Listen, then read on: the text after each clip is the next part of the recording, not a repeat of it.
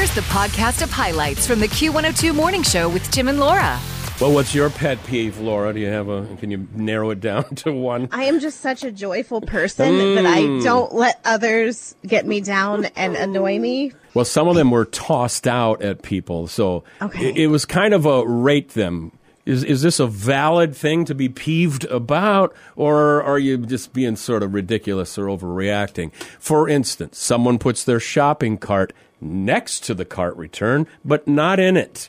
Is that valid or a ridiculous irritation? In my mind, what I would like to do is go take the cart and zing it back towards them or their vehicle. Like, could you start this over? But I don't.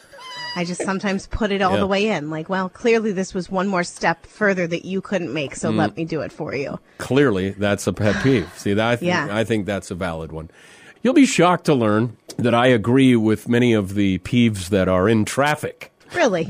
Huh. Would have never guessed that. This one, it's subtle. You want to turn right, and you could turn right on the red, but the person in front of you is waiting to go straight.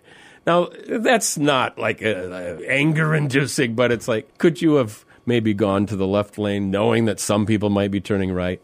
That's one. That one's split right down the middle, whether that's a valid peeve. Here's another one. Driving even at or under the speed limit in the fast lane.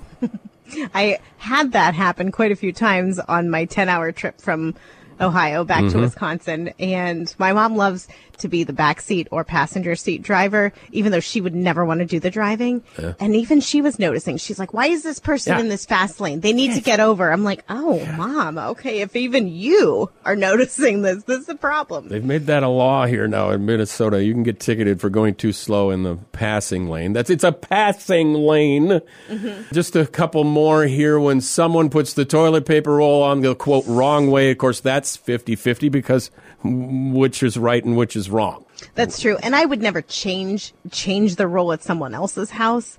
But if someone is nice enough to use the last of the roll and put it on what I consider the quote unquote wrong way, I'll fix it in my own house. Oh, you put it But I am the right grateful. way. I am grateful to them for not just leaving an empty roll. So however you're going to replace it, thank you. And then I'll just quietly change it to the proper way. Yeah, I think we could agree it'd be more of a peeve that it got left empty.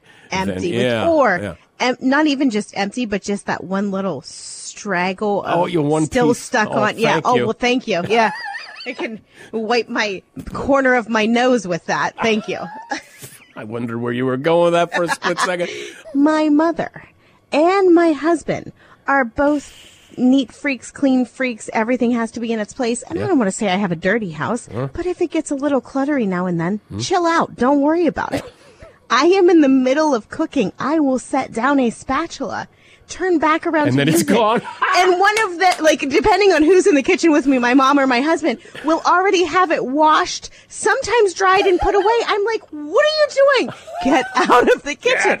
I'm going to call that a valid one. Peeve. That's a valid one. I think 3 out of 4 would agree on that one. Yeah. I can control your OCD or your whatever you got going on over there. Wait till I'm done. Who took my spatula? Yes. One more. When you go into a nicer coffee shop and the person in front of you has a high maintenance order that takes forever. I'm not the coffee shop kind of guy, but I will say that doesn't bother me as long as the person is not rude to the barista. That's what will get me all worked up. And then I will have to be extra nice when I get up there to make up for the rude person ahead of me. So I don't mind long, complicated, add this, leave off that, but you better be nice and you better say thank you and then move along. 3 out of 4 say it's fair to be annoyed that the person is just taking a long time. I guess my similar place would be at a brewery. When you get those people, well, I don't know. Can I try this one? Can I try this one? What, do you have something that tastes like Miller Lite? No, it's a craft brewery. That's probably me. Get out of the way. It's Q102, and we're back.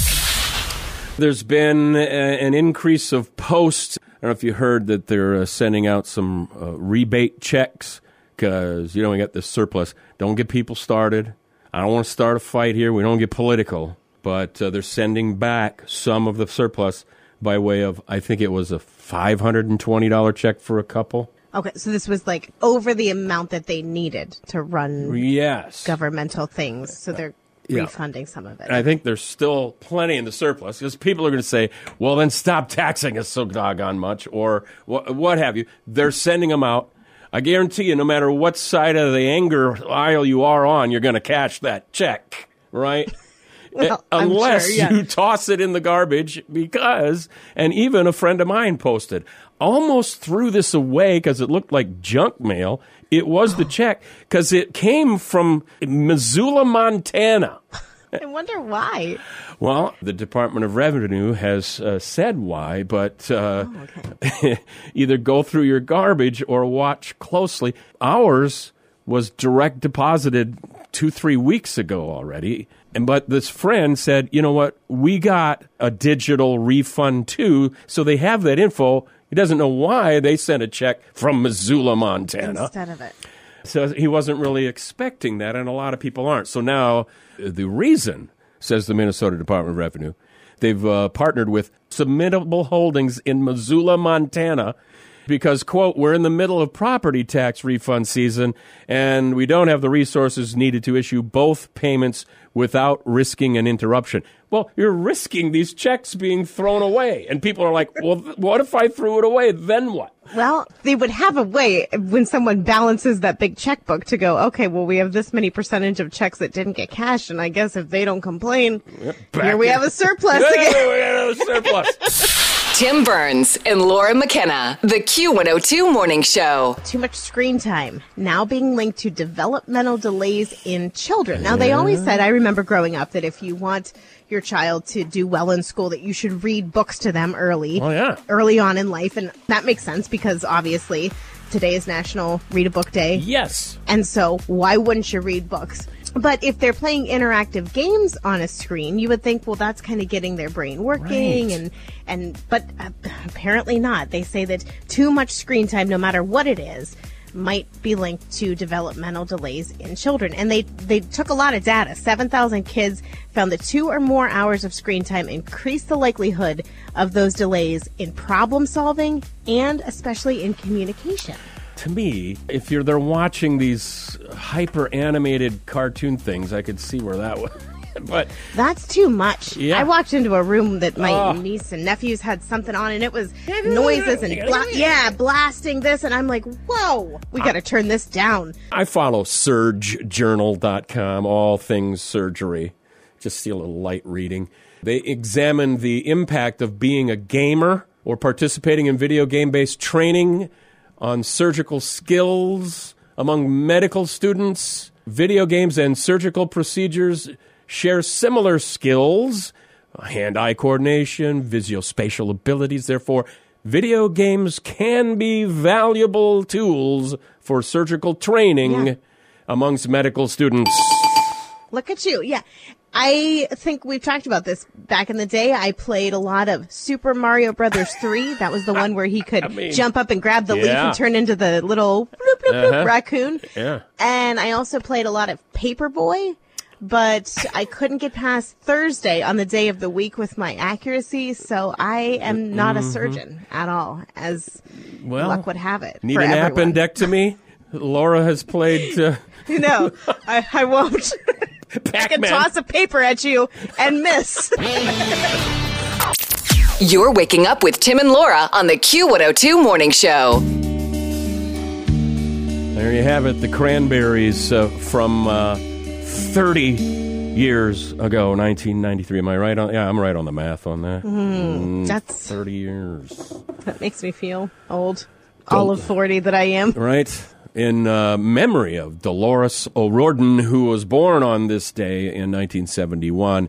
I don't know if you know this, but I have a large bunch of Irish in me myself, where technically Burns is more of a Scottish name.